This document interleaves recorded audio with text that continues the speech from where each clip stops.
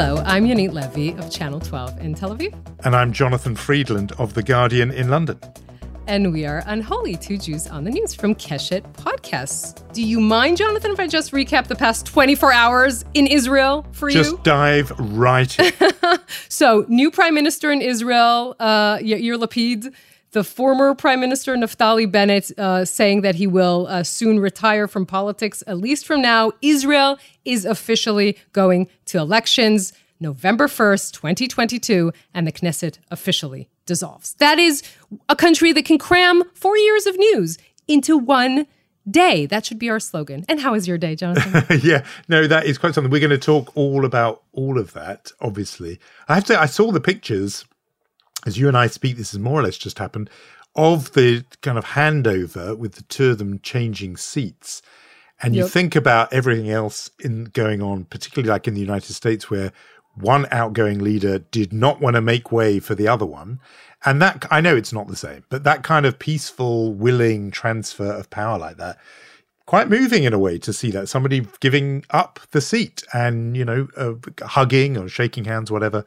Right, they're actually hugging, yes. Yeah, and you see that moment the Knesset dissolves, they stand up, right, because they have to change seats in the Knesset plenum. So Yair Lapid becomes, from alternate prime minister, the prime minister, and Naftali Bennett the exact opposite. So they kind of change seats as a symbolic gesture. They hug each other. Yair Lapid later tweeted this and said, Toda Naftali Achi. Thanks, Naftali, my brother or bro. Yeah. That is like the very, friendly transition of power, a rotation government that actually works. Last time that happened in the mid-'80s in Israel, and two people who really didn't have a lot of love lost between them, Yitzhak Shamir and Shimon Peres. I'll just continue that image that you talked about, Jonathan, because everyone kind of gets up to hug them, or the coalition got up to hug them. And then Yair Lapid says to Naftali Bennett, I mean, bro, you took my phone. And he responds, well, you took my job. So that was the continuation of that conversation that you're talking about, all obviously in a very friendly mood, definitely when you compare the transition between Netanyahu and Bennett, a year and 18 days. Right, where Netanyahu wouldn't even do the formal handover stuff, but obviously in my mind was Trump and Biden. We're going to actually talk about a bit of that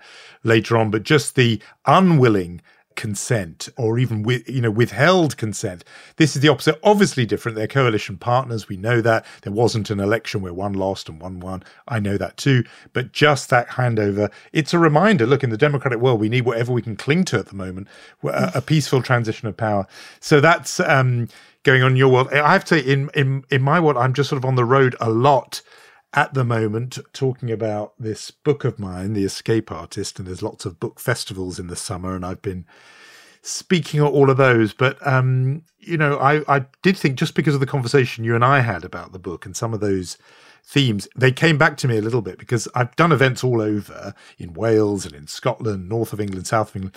But I did an event which is part of the British Isles, but not part of the UK, which is in the Channel Islands, those handful of islands between England and Britain and France, in Guernsey, the Guernsey Literary Festival. And it was just really interesting to me because it was just very different. Guernsey and the rest of the Channel Islands were famously occupied by the Nazis in the 1940s. And so this means here I was talking about the story of Rudolf Verber, who escaped from Auschwitz in order to warn the world, along with Fred Wetzler.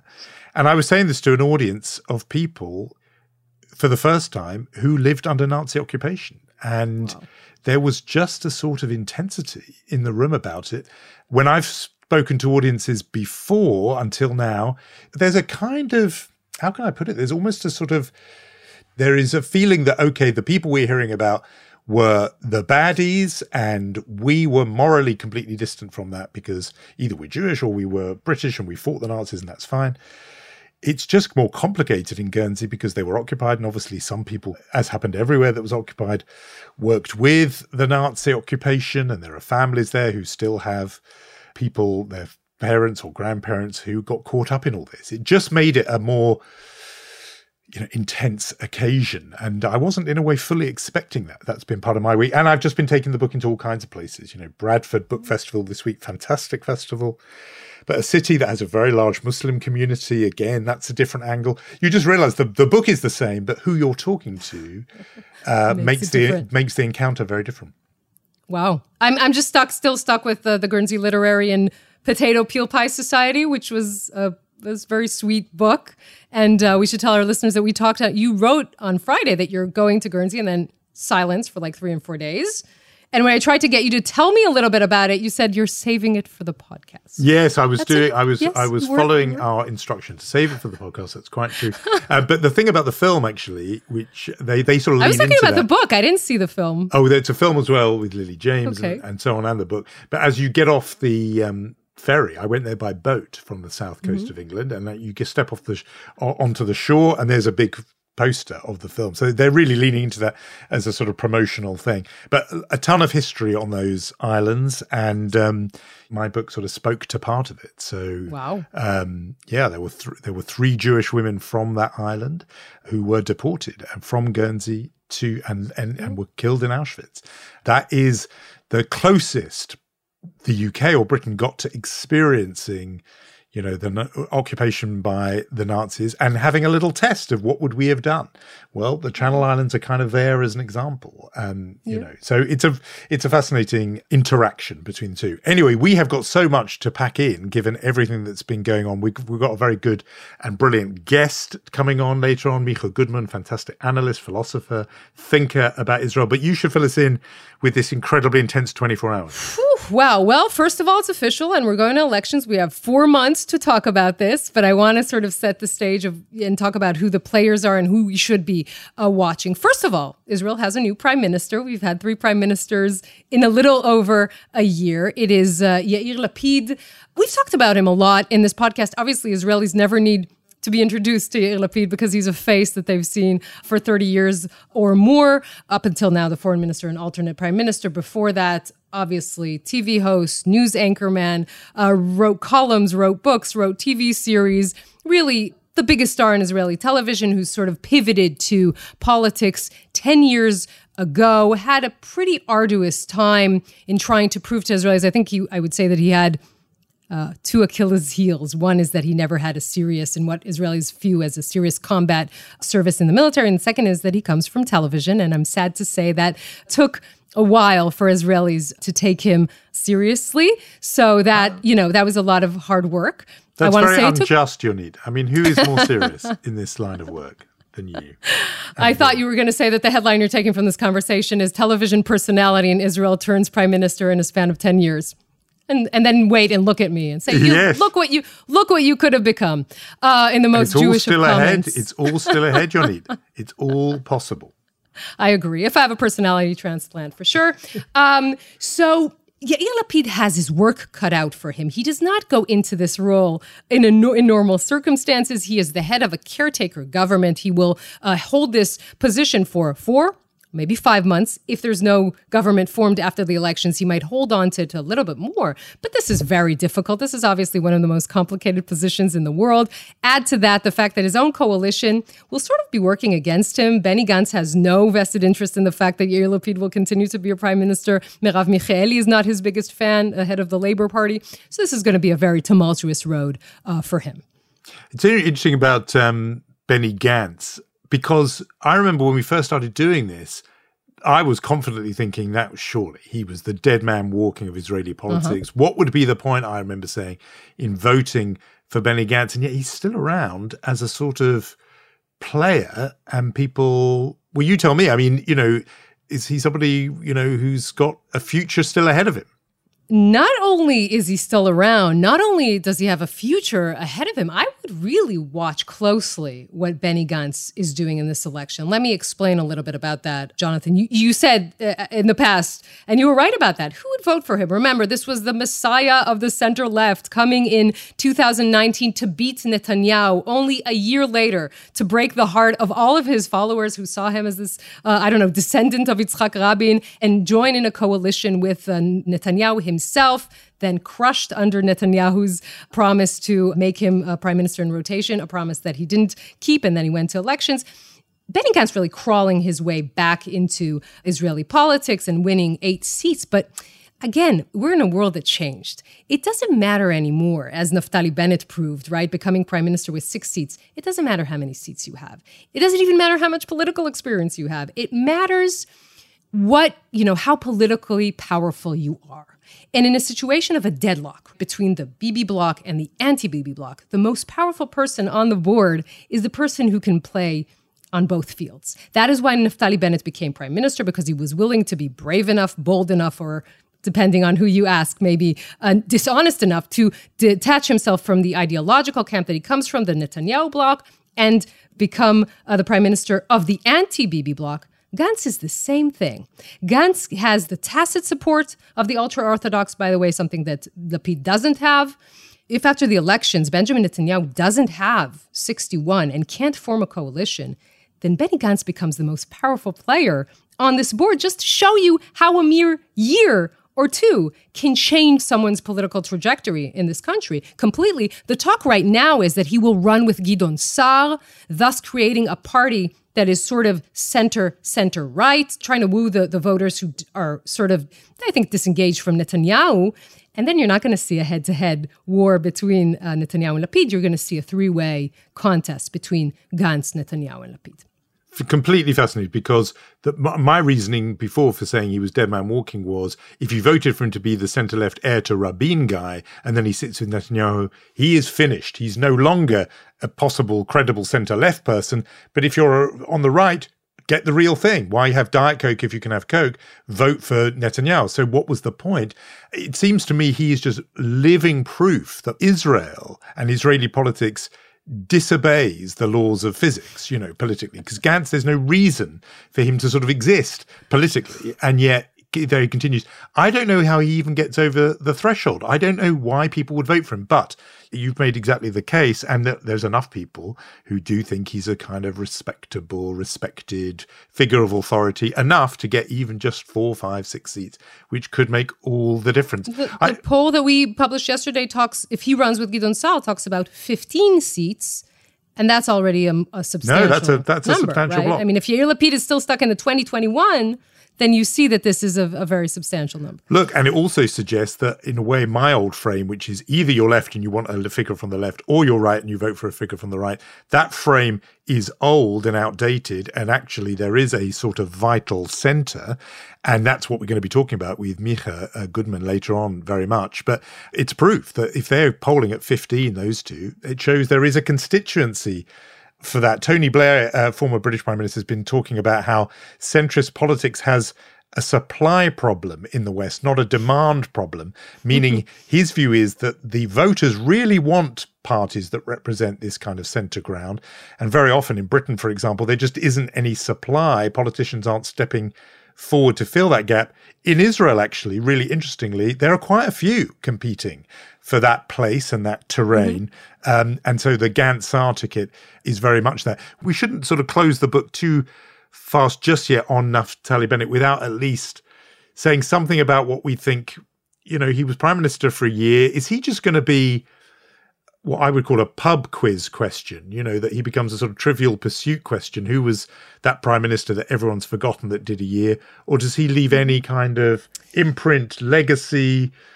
Did he have an impact? I know we've talked about the coalition, what it meant. I mean him personally as PM. Did he do anything? Well, look, first of all, I think that really is dependent upon whether he returns. He's a young man. He's 50 years old. He was already part of a very, very unique group of Israelis called former prime ministers, right? We only have 3 of those apart from Bennett himself. It's Olmert, it's Barak, and it's Netanyahu. He's a man with a lot of ambition.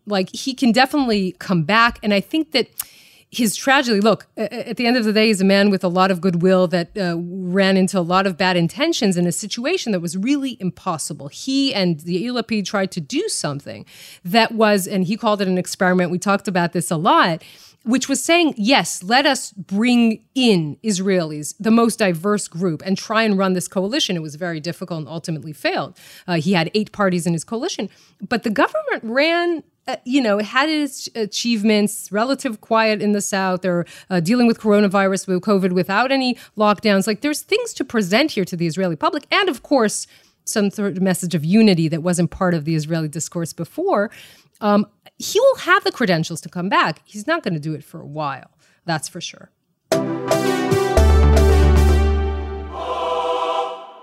So the big news outside Israel, I suppose, came from the United States with this Supreme Court ruling formally overturning Roe versus Wade, that judgment from nearly 50 years ago, which guaranteed a woman's right to an abortion. And that is now overturned, which means those states, and it could be almost as many as half of America's 50 states, that want to ban abortion can, and several did straight away. We talked about this, you and I, when a version of the judgment was leaked a while back, and so people knew this was coming. Where Israel sits on this issue is, to me, very interesting. Where Jews sit on it, very interesting. We got into that a bit last time we talked about it, how even quite religious Jews are actually, in American terms, quite liberal on this issue. I mean, I suppose just one of the things it's forcing someone like me to conclude is that Donald Trump, clownish though he often was, and easy to dismiss as a kind of ignoramus and a buffoon and all kinds of things, is turning into, almost just with this judgment alone, he's proving to be one of America's most consequential presidents, simply because of putting 3 people on that court, which is an amazing number, 3 in a 4-year term, all of whom voted with the majority to overturn Roe versus Wade. I mean, that is a judgment that could, and I can't see a reason why it won't, live on for decades and have an impact for generations. And there could be more to come. I mean, people are warning that the legal logic of this judgment in the Dobbs case, which is what led to the overturning of Roe versus Wade, that could be applied to contraception, the rules, liberalizing, making possible equal marriage, same-sex marriage, all those things could be gone on the legal logic that led them to overturn Roe versus Wade. I mean, this is a really serious legacy that Donald Trump has left. I'm interested to know, because we already talked about how Israel is pretty liberal in practice on this, just whether there are people in Israel on the right, conservatives, others, I don't know, who are so often influenced by what happens in America, whether they're looking at this and saying, this could be something we should do. So I'm going to answer your question, but in a very Jewish fashion. I'm going to go through a longer route to get there, because I should say that on the heels of this decision in the United States, Israel actually eased its regulations even a little bit more. It was the sort of final decision in this coalition by the Minister of Health, who's the head of the most liberal party in this coalition, the head of Meretz. It was Nitzan Horowitz, and he eased the regulations in 2 ways. I'll just remind our listeners really briefly of how Israel does it, in the way that in Israel, first of all, abortion in general is a much less controversial issue. And what happens thus far is that there is a committee that needs to authorize an abortion. So any woman can appear in front of this committee, and 99% of these requests are authorized, but you have to go sort of through a humiliating process in which you have to tell the committee why you want an abortion. If you give one out of 2 reasons, either mental health or that the child is out of wedlock, which means in many cases adultery, then you get the abortion. It's subsidized by the state. The only problem with what I just described, A, that it's humiliating, B, that it's sort of the state encouraging women to lie. So the regulations that were eased this week were saying 2 things. One, no more being physically in front of the committee. You just have to fill in forms.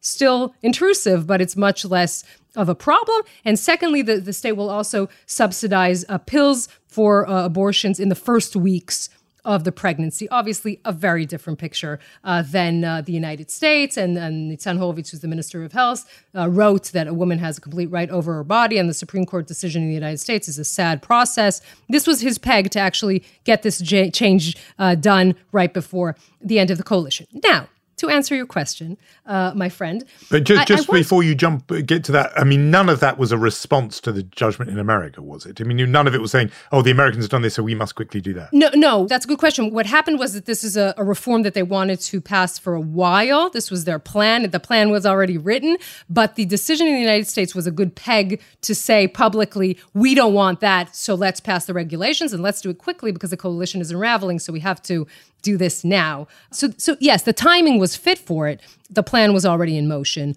in any case. So you asked about the effects of American conservatism in Israel. And I think this is a really important topic because what I said notwithstanding, right, and Israel being relatively liberal when it comes to abortions, or at least in practice being liberal when it comes to abortions, I think that we need to notice that there is a trickling effect of American conservatism in the Israeli public sphere. Now, it's not only in the sense that, and this is we're hearing from the right for a while, and now even more so, is saying, look, we need more right-wing judges on the Supreme Court. And not only do we need more right-wing judges on the Supreme Court, we need politicians to appoint these judges. We need the government to do it like the president does in the United States. Obviously, Israel has a different system, and here it's a committee in the Knesset. I think the people who are part of the committee are judges and lawyers and politicians, so it's a completely different picture. But there's more to that. What we're seeing in recent years is more and more the American conservatism and sort of texts that are anti-gay, anti-transgender, and anti-abortion suddenly appearing in the Israeli public sphere. You have people like Bezalel Smotrich saying, I think abortion at some stages is murder. I don't want anyone to have an abortion, even if she's 17 and out of wedlock. And yes, a woman has a right over her own body, but she doesn't have a right over someone else, even if that is inside her own body. Texts that sound more and more like part of either the evangelical community or what you would hear on Fox News. Now, why is this happening? This is no coincidence, Jonathan. There are foundations and funds, and I don't think it's a coincidence that CPAC, the Conservative Political Action Conference, will hold an event in Israel in June. So you have these organizations, American conservatism coming into Israel in larger numbers. The best example of recent weeks is Hatikva Fund, is an American fund in Israel that had a conservative conference in this country. And what they're trying to do really is to say, we should implement American conservatism in Israel and give the Israeli conservative movement its own ideology. Because what is the ideology of the Israeli right now? Obviously, Palestinian issues, which are less relevant right now in public discourse. Obviously, they support Netanyahu. Again, not enough of an ideology. And they're saying, let us give these arguments to the Israeli right, and especially the religious Zionists. They fit quite easily together, and let them hold these same arguments. I'm just going to say that in the issue of abortion, it's the only thing that doesn't really make sense, because Jewish halakha, generally speaking, we talked about this, is much less strict on issues of abortion than Christianity. So that's the only area where it kind of feels like the thing doesn't fit. The cut and paste that American conservatism is trying to do here doesn't really fit. Yeah, I think it's not just the only area, but absolutely, the last thing Israel needs is, it seems to me, is to import abortion politics from the US into Israel. I mean, it's like it doesn't have enough divisions of its own. It has to bring in that one. Not a good idea. Although what's interesting about it, even the idea that people are thinking about it, is because in a way there is this gap or vacuum where the defining or sort of cementing, binding ideology of the Israeli right, rather, might otherwise be. The obvious area before would have been on what always used to be called the security question, the question of Israel's relationship with the Palestinians. In a way, and it's very telling, in our conversations about the elections, we've barely talked about that. That used to be the issue that defined Israeli election campaigns. What are we going to do about that question, the existential question of Israel's relationship with the Palestinians, with the occupation, with the occupied territories? What do we do about it? And it's been absent, I think, the last election, and it's certainly not really featuring in much of the politics around the next one. I think that is the right moment, really, to introduce our guest for this podcast, because he's really thought a lot about this and can say much, much more, particularly about that point about the sort of vacuum or the void where the old ideological battles used to be. But why don't you introduce him and tell us all about him?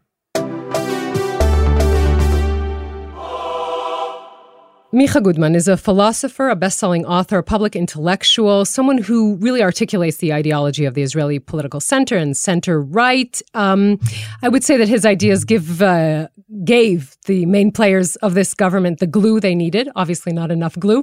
Micha, thank you so much for talking to us today. It's great and a pleasure to be here. It is a pleasure for us too. And, you were sort of deeply invested in this notion that there's more that unites us than divides us. Yes. So what happened? Did that prove to be wrong? I don't think so. I don't think so. This government was an incredible experiment in politics. And to understand this unique Israeli experiment in politics, I think we have to understand what's unique about the Israeli political psyche. Okay? So we're living in a very polarized world. And polarization in Israel is just a part of a global trend of extreme polarization. Now, there's many definitions for polarization. Here's my definition. Polarization is a very specific brand of hate. Or put it differently, in a polarized world, a very specific brand of hate flourishes. Mm-hmm.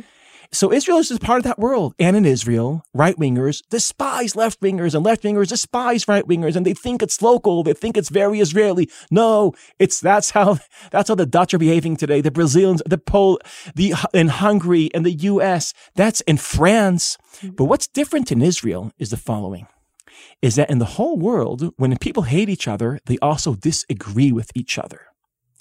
Like, I'm very influenced by Ezra Klein, his work on polarization. He wrote a great book I highly recommend, Why We're Polarized.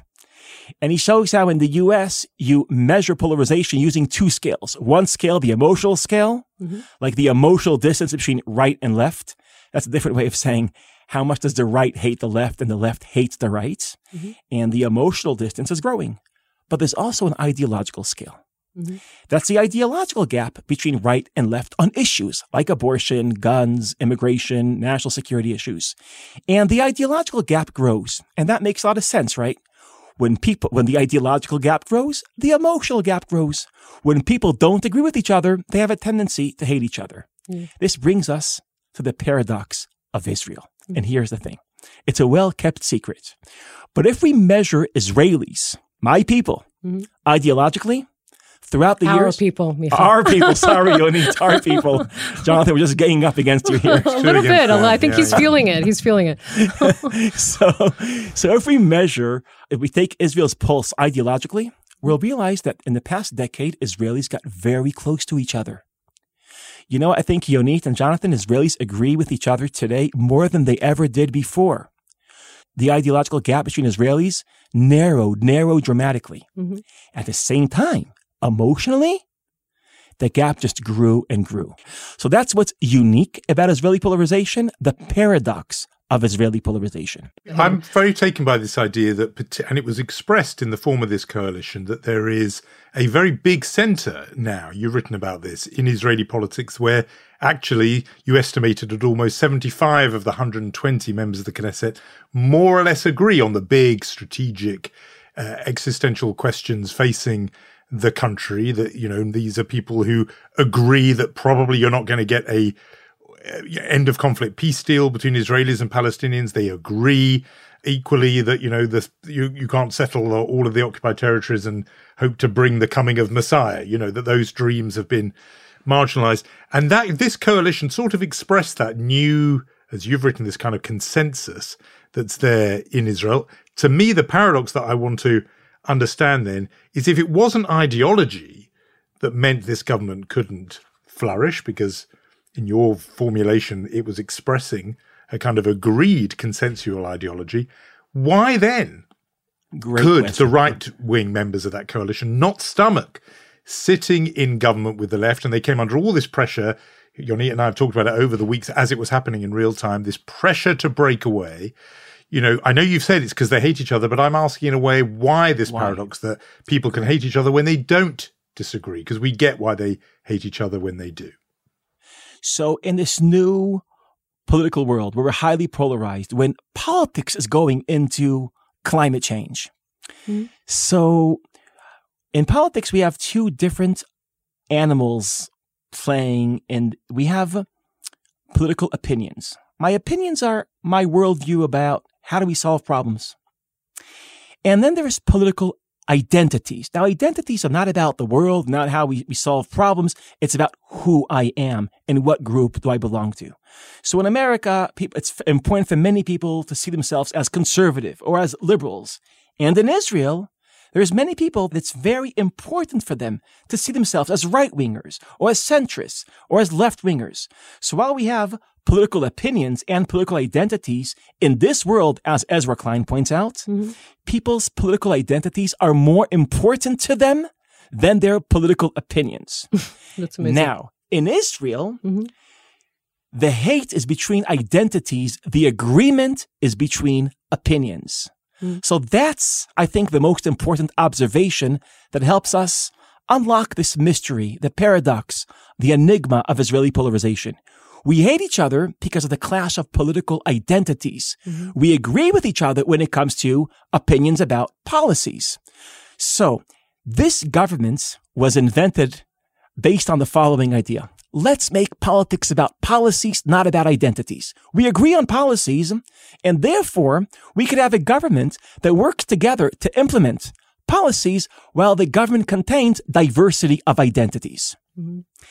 Only in Israel, this is the paradox of Israel, you can have separate identities sharing very similar policies on day-to-day issues, because in Israel, most people agree on almost all issues. Here's where I have to challenge this for a little bit. Please. Because it seems like there's much, you say, okay, we agree on, 75%, okay? But do we really? I mean, in the sense that there's an argument going on whether Arab parties should or not be part of the coalition. Of course, there's a huge argument about what the conflict with the Palestinians, how it is supposed to be resolved. There are arguments about religion and state and how involved should the chief rabbinate be. I mean, we argue about everything. There was, I think, leading up to the Independence Day this year, there were 2 weeks of arguing about fireworks. Like, we seriously disagree, don't we?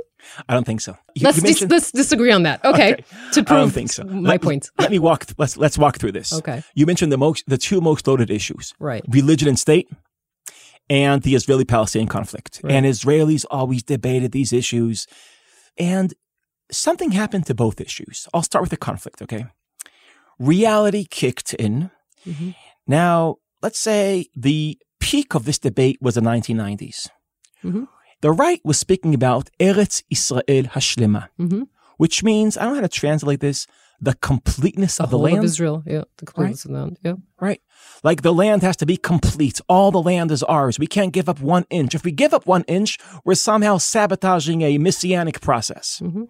That was the right. The left is speaking about peace, and it's saying peace is around the corner, and we have to fight for peace and make peace as now, immediately. And these two ideas, peace and completeness of the land, were clashing in the 80s and the 90s, and I would say marching into the first decade of the 21st century. But then something happened to the right and something happened to the left. And in very, very broad strokes, and it didn't happen to all the right, but I would say critical mass in the right. Here's what happened. Oslo happened. In 1993-94, Israel leaves 40% of its sacred land. Ramallah, Bethlehem, Jenin, Shechem, we leave 40% of the land. And after a few years, this process was internalized by the majority of the right, and most people on the right feel that this is not reversible. Most people in the Israeli right don't want to reverse Oslo and to return to Tulkarem and return to Kalkilia and to start managing the lives of Palestinians directly, which means Yonit and Jonathan, the right, its majority, not all of it, gave up Shlemut Haaretz, gave up the purity of its ideology. That is a big deal. Now, let me take you to the left. If what sabotaged the purity of the right-wing ideology was Oslo, for the left-wing ideology, it was the Second Intifada. As we all remember, Ehud Barak, which was here in your podcast, yes, in the summer of 2000, he goes with Clinton and Arafat to Camp David. He offers Arafat an extremely generous deal. Arafat said no, and 6 weeks later, the Second Intifada broke. 1,100 Israelis are murdered in the Second Intifada. This led to a following process. 1, Barak told Israelis, we don't have a partner on the other side. 2, Israelis realized that after we offered them a Palestinian state, their answer was a Second Intifada. As a result, the majority of the left don't think peace is possible in doing this generation. Here's what it means. If you ask right-wingers, one day will we return to all the land? They'll say yes. One day, maybe 50 years from now, the conditions will enable us to have complete sovereignty over all Judea and Samaria. You ask people on the left, do you think we'll have peace one day? Yeah, one day. On the other side, there'll be a Palestinian version of Nelson Mandela, and Gaza will be connected to Judea and Samaria again, and there'll be the conditions that will enable us to go to a two-state solution. Not this generation, but maybe one day. So what does that mean? That the disagreement between right and left has shifted to the future. They disagree about what will happen one day in the future. About the present, they all agree. We shouldn't annex the West with Judea and Samaria, and we can't make a withdrawal from the same territories. So the present is now emptied from argument. And as a result, there is an invisible Israeli consensus agreement, not regarding the irrelevant future, but there is a consensus regarding the extremely relevant day-to-day present. So I suppose I like this idea of the invisible consensus. It's very appealing and it's persuasive. But in a way, I'm asking you what good is it? And in a way also, how real, therefore, can it be if it can never be actualized, if it can never be realized because of the other half of the paradox, namely the hatred. And we've seen that played out in very concrete form with this coalition. So you've sketched out why, in a deep way, there is this sort of unspoken agreement. But I'm not sure where it gets us if the minute these people who apparently under the surface agree with each other in your formulation cannot sit down beyond, they lasted a year before the enmity between them unraveled the whole thing. So in a way, how real can it be, this consensus, if it can never be manifested? That's a serious challenge. I don't really know the answer to your challenge and to your question. I just want to notice one thing. The critique of this government is almost never about its policies. The critique is about the identities that are in this government. Right. So the critique, even the most ardent and harsh critiques of this government, actually prove this point.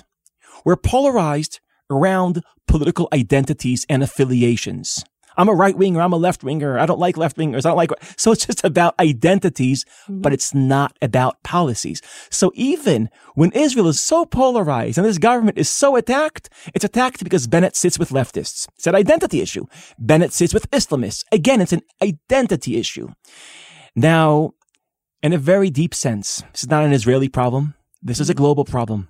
When political identities become more important than political policies, so the whole world, becomes paralyzed. And after saying that, Yonit and Jonathan, let's take a closer look at this experiment. I think only in Israel can we pull off this kind of experiment. And let's just imagine the magnitude of this experiment. Our American listeners could try to imagine a situation where Ted Cruz from the far right and Elizabeth Warren from the far left, they can't vote with each other. Yep. Now imagine that they sit in the same government with each other and solve problems every day with each other. That is the Israeli government. And you would expect that such a diverse government, such a hybrid government, will also become a paralyzed government. Right? Because the right takes you to the right, the left takes you to the left. Can't do anything theoretically. And as a result, you're frozen and you're paralyzed. But the surprise of this government, that it wasn't paralyzed. It actually got things done. It actually liberated Israel from paralysis. So in Israel, a polarized government wasn't a paralyzed government. Why? Because Israelis agree on policies. I think it worked. Now you would for a year, for a year and 17 days. Well, here's the thing. I think what failed was the numbers, meaning even a government with all people that don't only think the same, but also look the same and have shared identities. If it has only 61 mandates, it's an unstable government. And every MK is king. And every MK could draw attention by somehow threatening the stability of the government. So maybe what failed is the structure of 61 and not the essence and the content of a hybrid government. Maybe that's where we should locate the failure. I'll add another element to this discussion, which is personalization. I mean, we're obviously this whole political system has been sucked into the question of Netanyahu, yes or no. This is what paralysis means, that the anti-Bibi bloc that says anything but this man is pretty much tied with the bloc that says only this man. So how do we become unstuck? Like where the pragmatic philosopher comes in and says, this is what we should do so we don't get into 6th, 7th, 8th elections. The debate over Bibi by a camp that admires the land he walks on and the camp that despises him blindly no matter what seems very pathetic, right? but it actually represents, it's a great window into this interesting moment in Israeli political life. Mm-hmm. I think if we see the history or the biography of the Israeli political debate, it has 3 generations. Generation 1, roughly from 848 to Six-Day War, mm-hmm. Israel was governed by Mapai, Mifleget Po'alei Eretz Yisrael. It's, I would say, to the left of labor. It was very socialist. Ben-Gurion, at least in the very beginning, was inspired by Lenin and had this vision of Israel being a country where there's solidarity between workers, offering an inspiring, exciting socialist vision for the world. Chevrat Mofet, Or LaGoyim, that idea was socialism.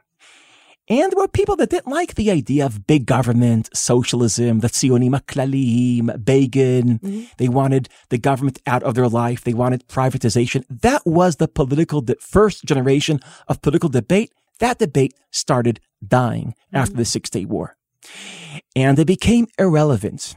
Today, people's opinions regarding economic issues are not a part of their political identities. In Israel, it's unique. You could be a left-winger that's a capitalist, and you don't feel there is a contradiction in terms there, right? Or a right-winger that's a socialist. Because after the Six-Day War, during the 70s, the old debate, capitalism versus socialism, was replaced with a new debate. The debate of land and peace. Which we discussed. Yeah. That debate took over the Israeli minds. And that debate was tearing Israel apart. So we moved from big government, small government, to a different debate on the size of the country. Big country versus small country, right? Right. And then that debate started dying. In the past 4 election cycles, no one mentioned the conflict because it was replaced with a third debate, the debate about Bibi. Now I think the personalization of politics is actually a testimony to the fact that we started agreeing, and the passion over Bibi disguises, it masks the formation of a new invisible Israeli agreement. This government was the first attempt to tap in to that moment, to tap in to the invisible Israeli agreement. And in that sense, this government tried to go against the currents of history in an extremely polarized world to create an extremely hybrid and heterogeneous government. This idea of Bibi being the new focus of the ideological division and therefore even the identity division, I don't know what to take from that, whether that's in some ways an encouraging thing, because it won't be that enduring, because eventually he'll leave the stage, or whether it's troubling that actually you can develop these sort of tribal hatreds around something as empty as one person. I mean, if you look at America, of course, there's pro-Trump and anti-Trump, and that tells you almost everything you need to know. But they would also disagree on the things you mentioned that Israelis, you say, agree on. I can't tell whether that's a cause for optimism for Israel or a cause for great worry. But so respond to that, but also respond to the idea that actually for Israel to manifest this agreement and invisible consensus, the person who has to just clear off and get off the stage is Bibi Netanyahu. Without it, the country is going to continue hating each other. Yes. So first of all, you'd say, you don't know if it's good or bad. Let's agree that it's very interesting. In America, there's a debate over Trump, but that debate somehow expresses ideological rifts and ideological gaps. In Israel, the debate over Bibi doesn't express ideological gaps. It hides the end of ideological gaps. So, which might lead us to the conclusion that when Bibi goes, now we have nothing that's hiding the agreement. Now we could be exposed to the invisible agreement. That's a optimistic way to see it. Maybe what will happen is we'll find a different thing to argue about, because politicians in the age of social media needs to ask what divides us and not what unites us. But hypothetically, it's very hard to imagine the past of the future. When this government, how will it look like when we're in the future? Now, I think it's very possible that in the future, after Bibi goes, when Israelis will ask, how do we navigate ourselves politically? We have a model here where different identities could share agreement regarding policies, sit together, and get real stuff done. I was going to say, we should move on to the real stuff and getting it done. And I know this is something you've written about a while ago, but I think for people outside Israel, it might be quite a new and arresting idea. Your notion of shrinking the conflict. Yes. And you give it very practical form. And I think it'd be quite helpful if you tell us, I think you've done the big picture thinking about how we got to this point, giving up the big dreams, but your kind of practical, I hesitate to use the phrase roadmap because that would be confusing, given the history. Confusing. But the practical steps that could be taken to shrink down this conflict. Yes, this is so if I'm right, and if there is an invisible agreement among majority of Israelis, I'm talking about moderate right-wingers, moderate left-wingers, and radical centrists. There is and like 75% of Israelis are there. So what is the consensus regarding the future of the territories of Judea and Samaria? So it's a very weird consensus, and it sounds like this. Almost all these Israelis do not want to control the lives of Palestinians. At the same time, almost all these Israelis are afraid. They're afraid that if we will leave the territories, we'll be threatened by those Palestinians. So you don't want to control them. You don't want to be threatened by them. What do?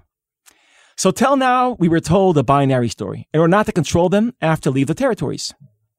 And if I don't want to be threatened by them, I have to stay in the territories. Therefore, there's a catch here. It's not a catch 22. I call this a catch 67. So how do we escape this catch? And this is where shrinking the conflict, tzimtzum hasichsuch, comes in. There is no Palestinian in the world that would accept an autonomy as a part of a deal that ends the conflict. So let's forget ending the conflict and build a viable Palestinian autonomy without ending the conflict, step after step. Now, what is a step that brings us closer to a situation where here's a line, two political entity situation? I'm choosing my words carefully. Not a two-state solution, a two political entity situation, where the Palestinians are living in a political entity that's not a state, it's an autonomy, because that's the only political entity that Israelis will feel protected from. We build that from the bottom up. And as a result, the Israeli consensus gets what it wants, controlling the Palestinians, much less than we're controlling them today, but not being threatened from them more than we are today. Does that lead to peace? No. Will there still be hostility? Yes. Will there still be terrorist attacks? Yes. It doesn't end the conflict. It just reorganizes the conflict. So let's say that's like more roads that create some sort of, easier for Palestinians to travel and to ease travel abroad and to expand employment in Israel and no settlement expansion. But here's my question about this whole thing. If we take this notion and we say, let's be honest, the Israeli left failed to convince the Israeli public that this issue can be resolved very quickly. In fact, probably failed to convince the Israeli public that this issue could be resolved at all. And the Israeli right, it's two sides of the same coin. The Israeli right succeeded in convincing the public that the status quo could basically go on forever. If you are giving these ideas for shrinking the conflict, and we have to say, Bennett as prime minister really made this part of his policy, even said the words tzimtzum hasichsuch in his first inaugural address, or tried to. Aren't you just giving tools to one side of the political map to continue this situation forever? On the contrary, status quo is managing the conflict. Was that the question you wanted to ask, Jonathan? I'm just very much. That sounded like a Jonathan Friedland question to me when I said it out loud. We're channeling each other so often. No, I mean, I agree with it. I think that's the risk. So keeping things exactly the way they are, that's managing the conflict. Okay. Shrinking the conflict is changing real things on the ground. It's being active. Mm-hmm. Now, where does that take us? People say, what's the end game? So here's, I think, what's very powerful about this idea. It opens us up to multiple end games. Because once Palestinians are moved from 30 points of self-governance to 70, it's a quantitative move. Not a binary move. Right. But more self-governance. Much more self-governance. But they want freedom. They don't want a highway, Micha. I mean, that's what we're saying. So now we want more freedom. Freedom of movement. Freedom to build. More freedom. Let's say your name is Gideon Sa'ar or Naftali Bennett. Mm-hmm. Center-right or right, okay? And you say, my vision was Bibi's vision, an autonomy. Begin's vision, an autonomy. We're stopping here. Great. Let's say your name is Nitzan Horowitz. Okay, you're the leader of Meretz. Mm-hmm. You're hardcore leftist. You say, I have a vision of a two-state solution. Let's say the 1980s called. And there is the Jordanian option of a Palestinian Jordanian Confederation opens up, that's great. We take this autonomy, and it fits into that also. By the way, Yossi Beilin has an idea that should be a Israeli-Palestinian Confederation, and there's Shtem Medinot, great. This fits into that also. So once you build a Palestinian viable autonomy from the bottom up, we have a building block that fits into multiple endgames. That is why right and left can agree on it. Now, Yonit and Jonathan, until now, we were suffering from the opposite paradigm. The paradigm was like this. We have to agree on the endgame, and then we can play the game. We can't agree on the end game, therefore we're not playing the game, and therefore we're frozen, and that is why we're trapped in a status quo. Shrinking the conflict is about reversing the paradigm. We don't have to agree on the end game in order to play a game, and let me give you a metaphor which works for Israelis. I hope it will work for the rest of our listeners. Let's say, Jonathan, you're in Israel now, and me, you, and Yonit, we want to go to the south. So Yonit wants to go to Dahab, which is in Sinai, for scuba diving. Sounds perfectly like me. Okay. Just perfectly. And I want to just stay in a lot and go snorkeling because I am not into that stuff. And Jonathan, you want to go into Aqaba and to go to Petra in the end. So we have different destinations. Can we share a cab from Jerusalem? I think we can. We can share a cab and we'll start the argument about the final destination to Sinai, to Eilat, or to Jordan, somewhere around a few kilometers from Eilat, somewhere around Yotveta. So where is it taking us? Who cares? Let's now decide on real steps, building a political entity, which is a viable autonomy. Then we have a building block that fits into multiple endgames.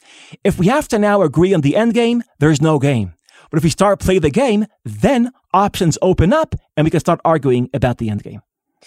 I'm still worried about who's paying for the cab ride because I don't know, because there are two best-selling authors here, and so I'm one of you, like either Jonathan or Micha. You're paying for the. I'm not paying for the cab ride. Like I'm just. We should. The idea is that we enjoy the ride. I don't know. As long as the air conditioning doesn't break down. But I do want to ask, and I know you always try to sort of not have this attached to you because you've been attacked from the left and from the right, and you keep saying you're a centrist, but still, I mean, if you have to look into the future 30 years from now, what is the solution? What happens to the Israeli-Palestinian conflict? Well, here's the thing. It doesn't matter what I think. We could all have in our minds different endgames. This is, by the way, a halachic idea. Mm-hmm. In halacha, in Jewish tradition, it doesn't matter what you think, it only matters what you do. So one person thinks by putting on tefillin, you're changing God. The other person thinks by putting on tefillin, I'm changing myself. Who's right? According to Jewish tradition, who cares? As long as they put on their tefillin together. Now, in the Protestant world, the only thing that matters is their narrative, their story, what they think. In a Jewish world, what matters is what they do. Shrinking the conflict is halachic politics. I don't care what you think when you connect Ramallah to Bethlehem with a road which is a Palestinian road. If you're a leftist, in your mind, you're building a two-state solution. If you're a right-winger, in your mind, you're building Menachem Begin's autonomy. But it doesn't, who cares as long as that road is built? This government is a government where Horowitz and Bennett could not agree on narratives. But they can't agree on actions. Let me just give you an example. This government tried to privatize the kashrut industry. If you would ask Nitzan Horowitz, what are we doing? He will say, we're creating higher degrees of separation between synagogue and state in Israel. Between religion and state in Israel. If you'd ask Matan Kahana and Bennett, they'll say, we're making restaurants more kosher, and you're also shrinking the allergic reaction Israelis have to religion. Israelis don't like the religious establishment, and as a result, they don't like religion. So we're making religion more friendly. So Bennett thinks privatization of kashrut makes Israel more Jewish. Horowitz says privatization of kashrut is making Israel more secular. Who's right? Who cares? Yeah. It's about the action, not about the narrative. Let me ask you one That's last thing, because you, like Naftali Bennett, with whom you have an interesting and sort of influential relationship, I think, have in common American parents. And one thing I'm interested in is about America and polarization in Israel in this way, which is not, you pointed out some of the differences, but there are sort of hints that some of that American polarization might be coming to Israel. And we saw it a little bit with the Roe v. Wade decision of the US Supreme Court. And I mean, Yonit will tell me if I'm wrong, but apparently voices in Israel saying, oh, that's an idea, maybe from the Israeli right, maybe we should start appointing judges to the Supreme Court, just like the American right do there with the US Supreme Court. What sign do you see that even though you've explained exactly how these societies are different, some of that quite toxic polarization from the United States could come and is coming to Israel, with perhaps particularly figures on the Israeli right watching what's happening there and thinking, yeah, we should have a bit of that? Well, I think if the Israeli left will be influenced by the American left, that's very bad for Israel. And if the Israeli right is influenced by the American right, that's bad for Israel. As a friend of mine, Yaniv Cohen, the CEO of Tachlit, says, Israelis like to import a lot of things from the U.S. Let's not import American politics from the U.S. Now, but I think Israel is fundamentally different than the U.S. Our polarization is different, and not only because we agree on issues and what separates us, our identities. Also, I think the battle lines are different battles. Mm-hmm. You mentioned my parents. My mom is from Oklahoma City. My dad is from Springfield, Massachusetts. I think those are there is nothing more Republican, conservative, right-wing America than Oklahoma, and liberal, left-wing Democrat than Massachusetts, right? I think that's the extremes. And I observe and I love both of my families and I'm connected to them, but I realize there are two different Americas and they're clashing. There's two Americas, right-wing America, left-wing America, and they're clashing. Israel clashes differently. When we clash over issues, it looks like this. There is an Israeli mainstream where you would find where people agree on most issues. Likudnikim, Yesh Atidnikim, Benny Gantznikim. I don't know if that's a word. There's a Benny Gantznikim? That's interesting. I didn't know that. Okay. Yeah. Okay. Gidon, everything between Likud and Yesh Atid, they agree on most issues, including issues we've mentioned now. Where is there a gap between this large group and the extreme right, and Itamar Ben-Gvir? Where is there a gap between this large group and the cosmopolitical left? And there's obviously a great divide between this group and ultra-Orthodox Israel and this group and Arab Israel. I would say the battles, the real cultural war in Israel is not between right and left. It's between the center and the periphery. I'm talking about political periphery, political center and political periphery. There is a large group where there's majority of Israelis in the center when it comes to policies, and they're very different than ultra-Orthodox, Arabs, radical right, and cosmo-political left. So we actually have four lines of battles between political minorities and the large political majority in Israel. Yeah. What you convinced us is that Israel is a bigger mess. I'm kidding. Micha Goodman, thank you for reminding us that philosophers really should have a role in politics. No, they should never be. Plato was wrong. They should never be politicians. No, but can be the sort of advisors or the. I don't see myself as an advisor. I see myself as an observer. Israel is interesting, and we're living in an interesting moment. I'm just trying to locate this moment in a broader picture. Yeah. So we thank you very much for helping us do that as well, and for being a guest on Unholy. And thanks so much for this conversation. Thank you so much. Thank you, Yoni. Thank you, Jonathan. Thank you, Micha.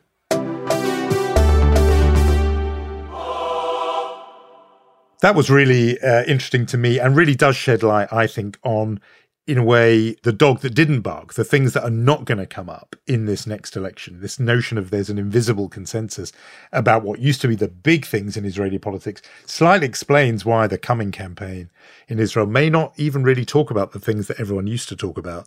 Bad news, I think, for the Palestinians and those people who care about the absolute deadlock in terms of the occupation, etc. But I think Micha Goodman shed a lot of light on all of that. So really, really interesting to hear him. We have our awards to hand out. I thought I'd go in with a little bid for the Mensch of the Week. Very tempted to hand that to Mel Brooks, who we love, age 96, but we did give it to him when his book came out. So he gets him an honourable mention, which is a great commendation, hotly fought for, I know. But instead, I thought we would have to hand a Mensch of the Week award to one Cassidy Hutchinson. Have you noticed, by the way, how in American political dramas, the sort of bit players often have the most fantastic names? They do. Do you know that Aaron Sorkin always said that he would take names out of the list of football players because they always sounded the best? So I don't know about Cassidy Hutchinson, but that was his trick. Is that how he did it? Yes. because remember the woman who was drawn into the WikiLeaks row, whose name was Reality Winner. I mean, how do you even get that, right? I mean, and just so often these people have amazing names. So Cassidy Hutchinson, that's just a fantastic one. But she was one of the, relatively junior aide in the White House. She was an aide to the former chief of staff, Mark Meadows. But her testimony was a proper jaw dropper in these hearings into the January 6th attempted insurrection on Capitol Hill. And she revealed that Donald Trump was warned and told that the people storming the Capitol had arms, were armed, had weapons. He didn't care. And at one point, this was the most sort of vivid bit of testimony, that he was being driven and attempted to take the wheel of the limo from his Secret Service detail and drive himself so he could go to the Capitol and join in the attempted insurrection. And it was only the Secret Service who sort of pulled him off, and he was saying, I am the effing president, I think is what he said, as he tried to, literally take the wheel of the car. I mean, as somebody who has made up Washington political dramas, you could not make up this one, and you certainly would be very proud of a character called Cassidy Hutchinson. But I think, look, people will criticize her for having worked in the Trump administration anyway. What kind of mensch is that? Some people would say. But it does take somebody to step up and just say what happened, and so many of the others have refused to testify. So I think she can get our prize for this week.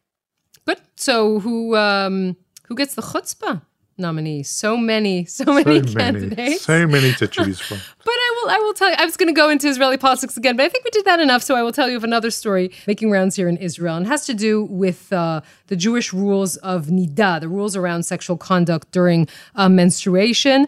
And you suddenly had a list of rather secular, non-religious celebrities talking on social media about how great it is for their marriage and how great it is for their lives, and it sort of looked like it wasn't really a coincidence when this week it was revealed that actually it isn't a coincidence, because there is a billionaire's daughter called Ruti Levayev. She's the daughter of Lev Levayev.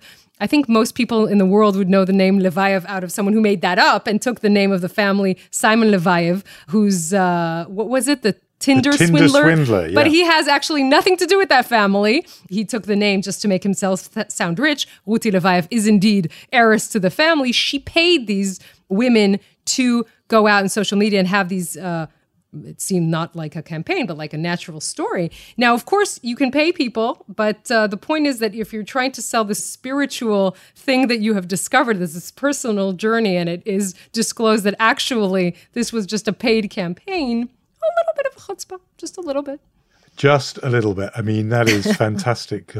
Obviously, it is the non-disclosure element. I mean, we probably also should include honourable little mini chutzpah trophies to all the celebrities who are ready to take the money and go along with this and do it. I mean, really, that's a chutzpah too. So yes, if you want to talk about all of that or some of the other stuff we've been kicking around on the podcast, do join our Facebook group, Unholy Podcast. You can chip in with ideas and opinions and send in your questions. We should do a little session where we take, it can be a sort of ask us anything, but, within limits session. Ask Jonathan anything. I like that. I think it's ask us anything. And I think we can do that in the coming weeks. We have lots of people to thank, as always. We do, and we want to thank Gaia Glazer and Omer Primat, Rom Atik, and Irad Eshel for original music. I want to promise you, Jonathan, the next time we meet, we're not going to have a new prime minister, but you never know in this country. So just buckle up. It's going to be quite a ride. You've got at least 7 days. I mean, I'm sure you can come up with something. See you next time, Yoni. See ya.